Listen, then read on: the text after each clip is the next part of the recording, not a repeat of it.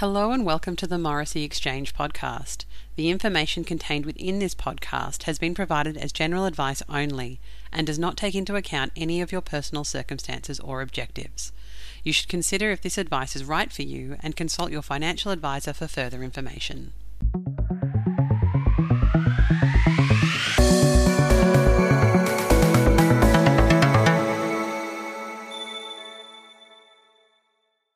Welcome to the second instalment of our discussion with the head of Shaw & Partners Research, Mr. Andrew Hines.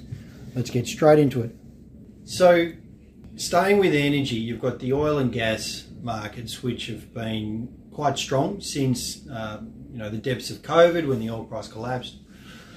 You've now got the Morrison government saying that we're going to build a gas-fired plant in the Hunter Valley, so there's a real push in gas, and they're blaming industry for not making the moves first, so that they had to make the decision to build it. But there does seem to have been a clear lack of effort in developing new reserves or accessing new reserves in the oil and gas market over the course of the last 5 years, not just since COVID, but over the last 5 years.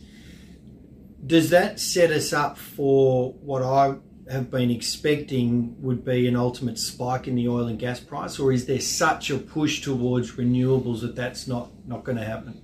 I think very, very clearly the former. I'm actually really bullish oil prices, and it would not surprise me if we see oil prices heading towards $100 a barrel or higher in the not too distant future, because of exactly what you're mentioning, that the lack of investment in oil in the last really 5 years has been extraordinary. People are not exploring for it, they're not developing it. We've had that incredible growth in the US shale industry in the last 10-15 years, which has become a big swing producer. But a lot of that's uncommercial, and it's peeling off now. The level of investment in drilling and shale has come off. So what was the cost of production? No one ever actually was able to land on a cost of production with shale weather, but it was supposed to be around $70 a barrel, is that right? Well, there's a difference between the cost of production and the incentive price to get people to drill new wells. Right. So once you've got a well producing, your cost of production can be very low. It's the big issue with oil and gas is the capital cost of developing the fields in the first place. I mean, oil and gas, more than any other commodity, needs continual investment, otherwise it declines. If you go and open up a new iron ore mine that's producing 100 million tonnes a year of iron ore, it'll do that for 40 years. If you go and open up a new oil reservoir and it's producing 5 million barrels a day of oil, it's obviously not going to be that much, but that will do that for 2 or 3 years, and then it'll decline. It'll decline really quickly. Your average oil and gas field declines once it goes into its decline phase at around 10 to 15% per annum. So if you're not continually reinvesting in oil as a commodity, the supply side is going to come off reasonably quickly. It's interesting now with oil that the demand for oil is almost back to pre-COVID levels, even without the global aviation industry back at full levels. Aviation's about 10% of global fuel demand. So there's another step up in oil demand, I think, coming next year as the world starts to travel again and aviation gets back to where it was. So, I'm not saying that oil demand is going to go off to the races, because clearly the electric vehicle thematic is also hitting the tipping point right now, particularly in the Northern Hemisphere.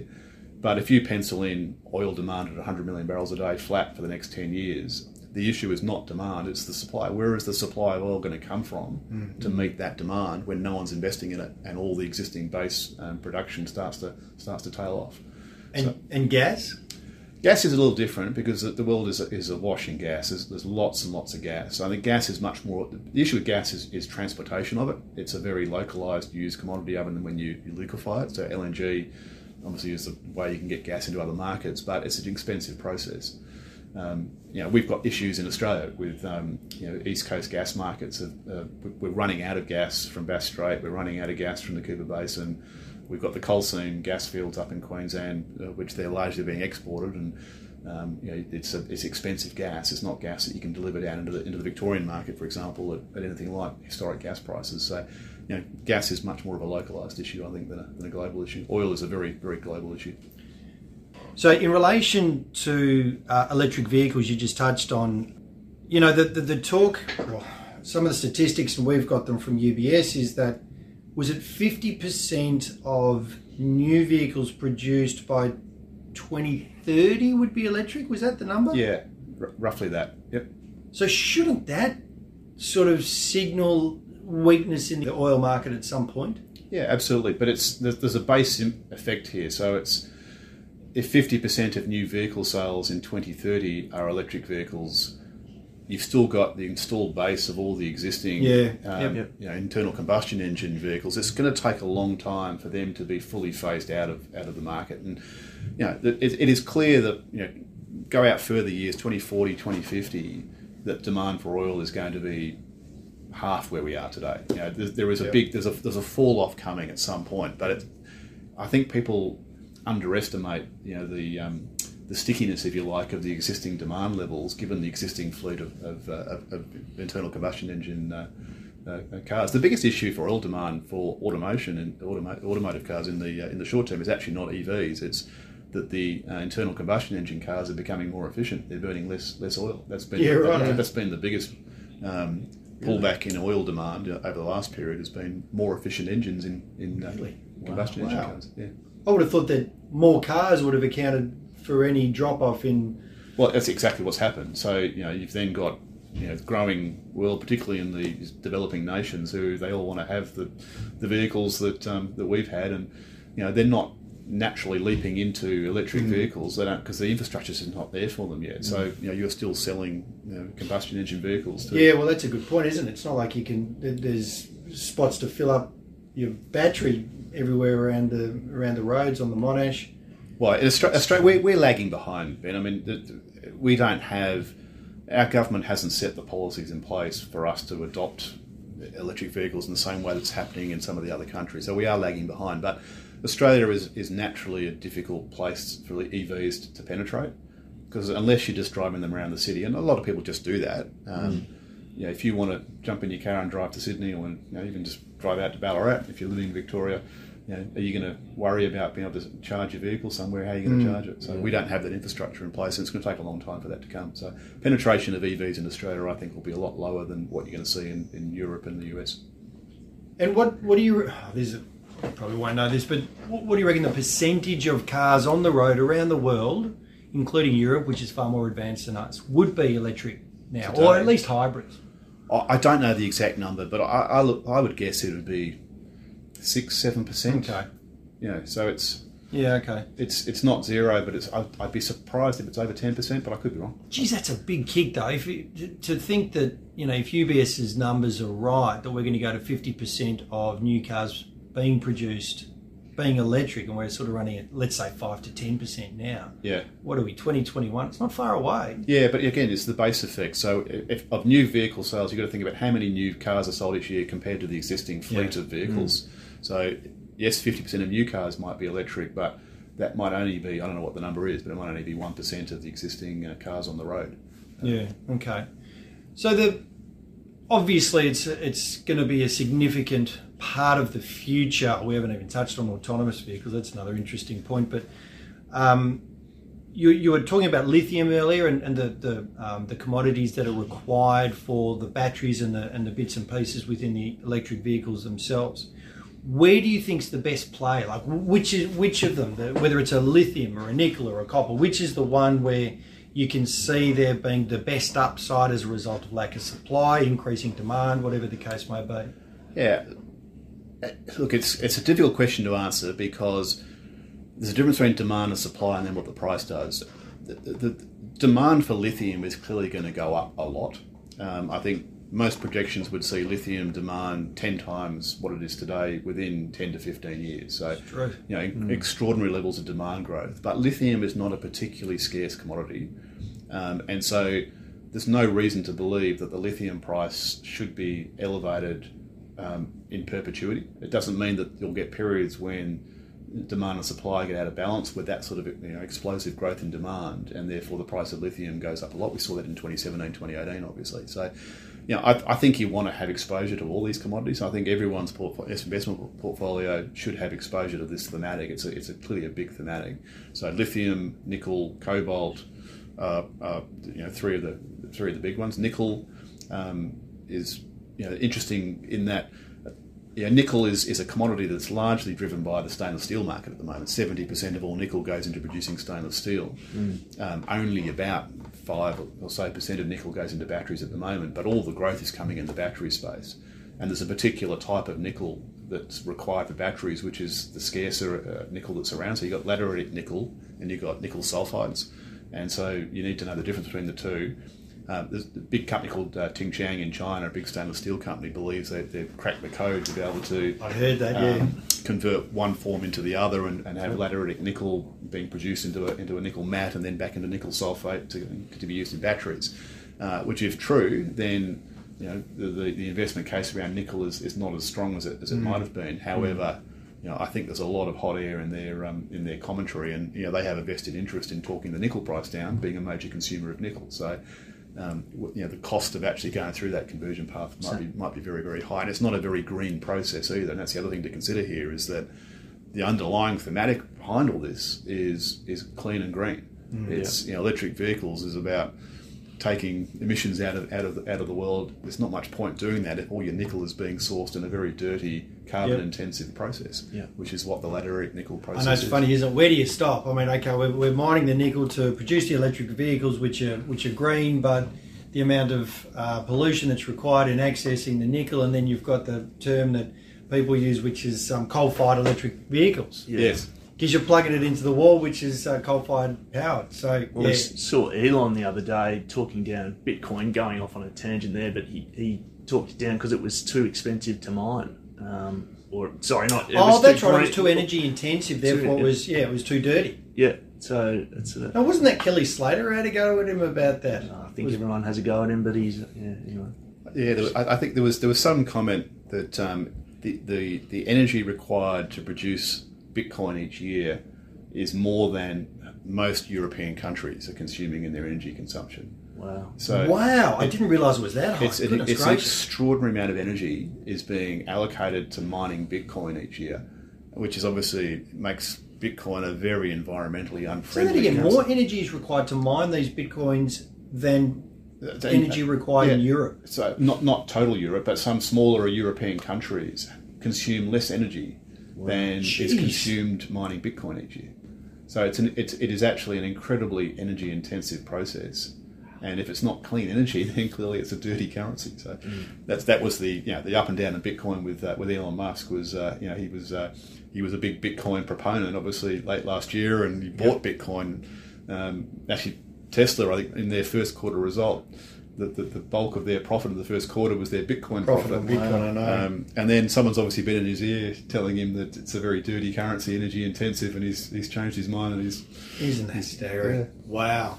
Can I just circle back on the oil? We discussed a while ago about the uses of oil, and we're talking about using it in cars and aviation. What is the percentage? Have you got any sort of update on the percentage used in those different areas? Yeah, look, it's roughly half the world's oil is used in transportation. So that's why I say when internal combustion engine cars are gone in 2045, 2050, half the world's oil demand will be gone.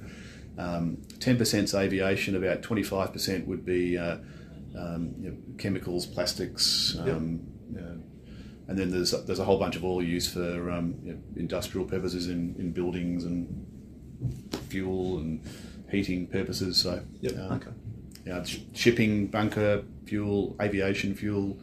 Aviation's about 10%. It's hard to see how you're ever going to replace jet fuel. I mean, it's hard to see. I know the aviation industry is experimenting with alternative, biodegradable fuels, different sources, and experimenting with electric planes. But difficult to see that being a. Wow. What about shipping? Is there any move to get shipping on an electric basis, something like that? Look, there are some early technologies around hydrogen, which are. Hydrogen may well become an alternative fuel source for things like shipping. Big problem with hydrogen. So hydrogen is a clean burning fuel. The big problem with hydrogen, though, is it's how do you transport it and store it. And so all the work on hydrogen really is around transportation and storage options. And so there's some interesting companies doing interesting things around turning hydrogen into salt form, so you can move it around in a solid form rather than as a gas or a liquid. Yeah, okay. All right. I remember doing some work with Clarkey, who's one of our energy analysts, and he was going on about the comparison of the cost of hydrogen compared to, say, gas, and it's just so far more expensive. It's so far off the comparison that it's not even worth considering at this point. But I suppose at some point, so was solar and so was wind, and they just come down as time absolutely. passes. So scale matters. And electric vehicles are the same. So the barrier to entry of electric vehicles to a large degree is the cost of the vehicles. Yeah. If you want to go and buy a family sedan and it's a pure electric vehicle, you're paying significantly more than you are for an internal combustion engine. So we might all morally want to go and drive electric vehicles and reduce emissions, but when it comes time to open your wallet up and pay the money, we're all balancing budgets and people will buy the cheaper car. Yeah. And nuclear? Any thoughts on nuclear? I mean, we've seen the uranium price kick recently. It's now, which absolutely staggers me, the way the mentality of markets change. Nuclear's green now, whereas previously it was the dirtiest of all energy producers. But we've started to see a lot of the big money coming into the nuclear space, and it's enabled a number of these smaller companies to raise money at increasingly higher and higher prices. Is that, for yours, is that the solution for clean energy, for energy production outside of cars around the world going forward? It has to be part of the solution, absolutely. Look, there's no way that countries like China, US are ever going to become carbon neutral without nuclear being a big part of that. You're not going to do that with solar and wind. Nuclear has to be a significant part of that base. So, and I think governments around the world are recognising that. So your comment about nuclear now becoming clean and green is exactly right.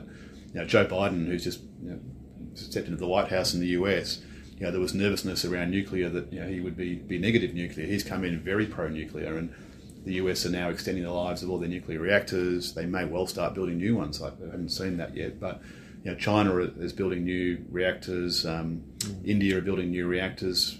The Middle East are building reactors. Would you believe? You'd think Middle East is all fossil fuels and oil and gas, but there are new reactors being built in places like Saudi and UAE. So they're probably aware they're not going to have oil forever either. They're draining their supplies pretty quickly. Japan, which had the horrible Fukushima accident in 2010, 2011, they're now restarting their nuclear fleet. They can't rely on coal-fired power stations forever, and they know they need to decarbonise, and nuclear has to be part of that. So, look, I'm actually quite positive on the nuclear sector. I think the demand is not going to be astronomical, but it's now stopped falling post Fukushima, and it started to tick back up again. And if you pencil in 2, 3, 4% growth each year in nuclear demand, you'll probably be pretty close to the mark. So it's not huge growth, but it's growing again for the first time.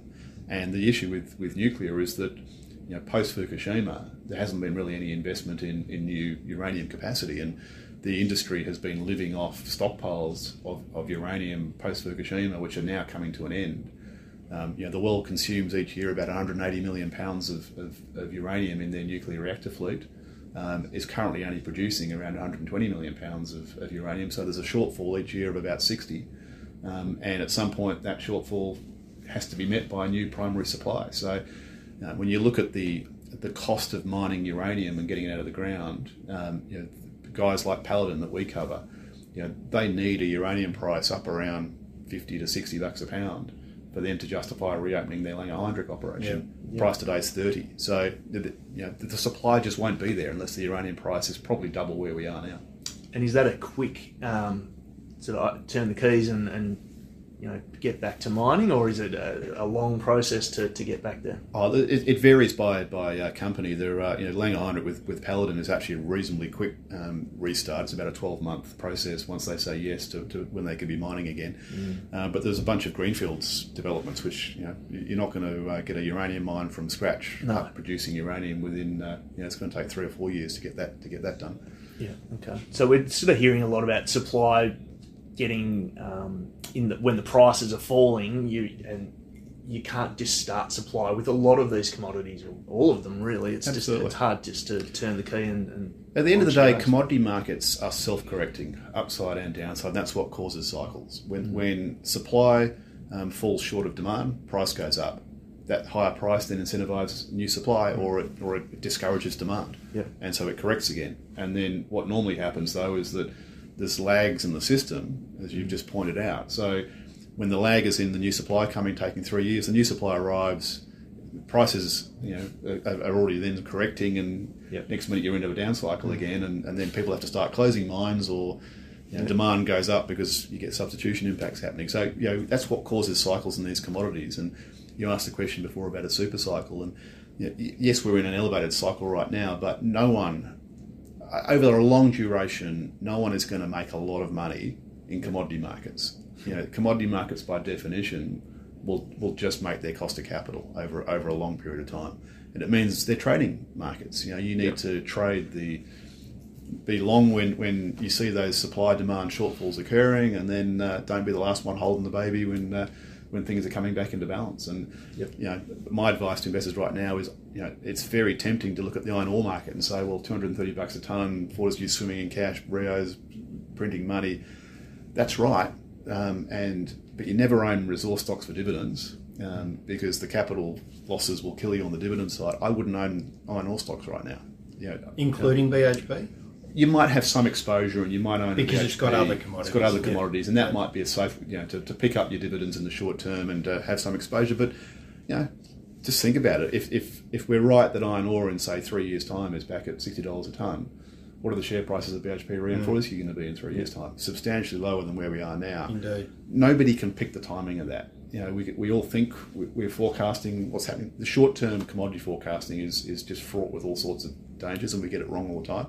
Yep. So my advice is just, we're at an elevated point in the iron ore cycle. You want to be structurally short iron ore names right now. Oil, I think we're in a low point. You want to be structurally long oil. Uranium, we're in a low point. You want to be long uranium, and things like copper and nickel and lithium, you probably want to be long right now, where supply demand's out of balance and it's going to be going up. So just to round out, I'll let you go in about 2 seconds. As far as uranium's concerned, it's now green. Nuclear's green. Yeah. What are we doing with all the used rods? So nuclear fuel's actually, it's a tiny amount of waste. So that's the big problem with nuclear, is what do you do with the waste? So you need to store it, and the problem with it obviously is it's radioactive for thousands of years beyond when it's being used. So it's not a massive problem, because it's not a huge amount of volume. So there's not a lot of waste. It's just very nasty waste. So you said, what are we consuming? 180,000 pounds? 180 million pounds. 180 million pounds of uranium a year goes into these reactors. What comes out? I don't know what the number is, Ben, but it's not a massive problem in a volume sense. It's a problem in the sense of nobody wants nuclear waste buried in their backyard, obviously. Yeah, of course. So we need to find places to dispose of it where, the middle of the outback in Australia would be one. And there is a school of thought that says we're one of the world's major uranium exporters. Why don't we reverse that and have the spent fuel coming in and buried in the It's like the injecting rooms in Victoria, where not near my house. We need it, but not near my house. And what percentage of the world? I think Europe's pretty good, isn't it? But what percentage of the world is run on nuclear at the moment, do you think? So I think that, off the top of my head, there's about 30 countries that have nuclear reactors. The average electricity generation for those 30 countries is about 20% of their electricity gets generated by nuclear. The biggest is France. So France, about 70% of their electricity is nuclear. The biggest consumer in the world is the US. They consume about a third of the world's uranium, but only about 30% of their electricity is nuclear at the moment. The outlier on the downside is China. So China is only about 5% of their domestic power is nuclear generated. And that's why we're seeing massive growth in China in nuclear, because that will come up to, if it comes up to the 20% of their domestic electricity being nuclear generated, well, then there's an enormous growth in the nuclear fleet in China coming. That'd have to be an inevitability to some degree, given it, because of the cost of it, how clean it is. Oh, look, if Xi Jinping is genuine with his pledge that China will be carbon neutral by 2060, and there are doubts about that, but if he is, well then they're going to have to stop burning coal and start investing in nuclear capacity. Absolutely. Would he? I'm just trying to think. Would would there be an issue as far as supply is concerned? Do they have access to supply from like-minded countries? It's an issue for them. So China is not naturally endowed with a lot of uranium resource, and so they're investing in Africa. They've bought mines in Namibia. They're a part owner of the Paladin Langer Heinrich mine. They own 25% of it. CNNC. I suppose I'm just thinking. He's probably thinking now. He's looking at things like iron ore and these supply disruptions that he's dealing with. Well, he'd probably only pursue nuclear energy if he could be confident that they'd have a regular, reliable supply at a reasonable price. All right. Look, we've taken almost an hour out of your time. Thank you very much for joining us. There's a million other things I want to go through with you, but if it's all right with you, I might steal you another time in the next few months. But thank you again for coming and having a chat with us, and thank you to everyone for listening to this interview. If you've got any queries about this discussion or require any other information, give us a call on 9268 111. Shoot us an email or jump onto our website at morrisseygroup.net. Andrew, thank you very much. My pleasure, Ben. Enjoy your week. Thank you.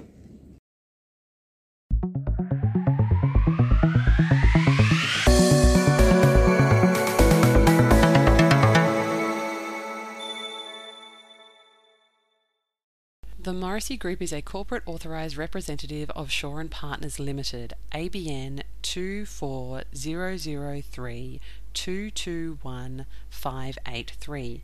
Our financial services guide is viewable at www.shawandpartners.com.au.